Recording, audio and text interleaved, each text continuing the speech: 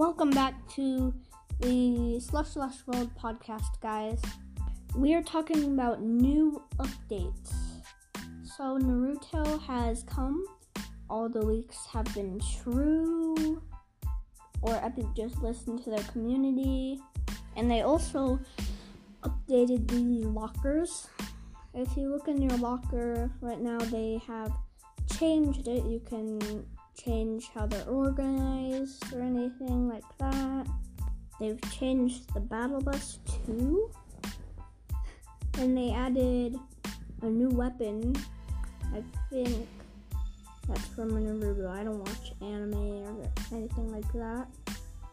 But today's question is, how do random characters just get on the island from different TV shows or dimensions?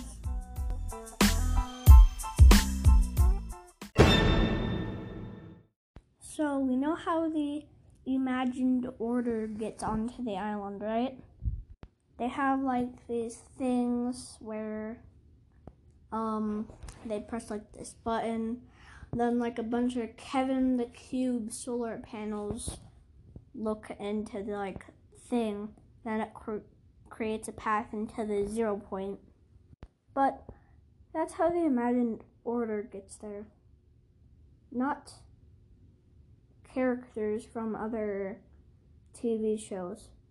But it's kind of obvious how Rick Sanchez got here. If you watched the show, he's got a portal gun that makes it so he can go into different dimensions, different places.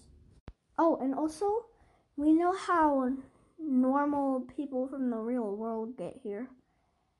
There's just a rift that takes them into the island. But is it really?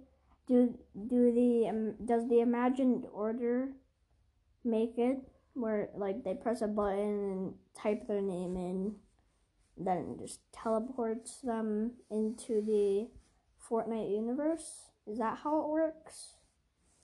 Because for example, Drift, he just got teleported, and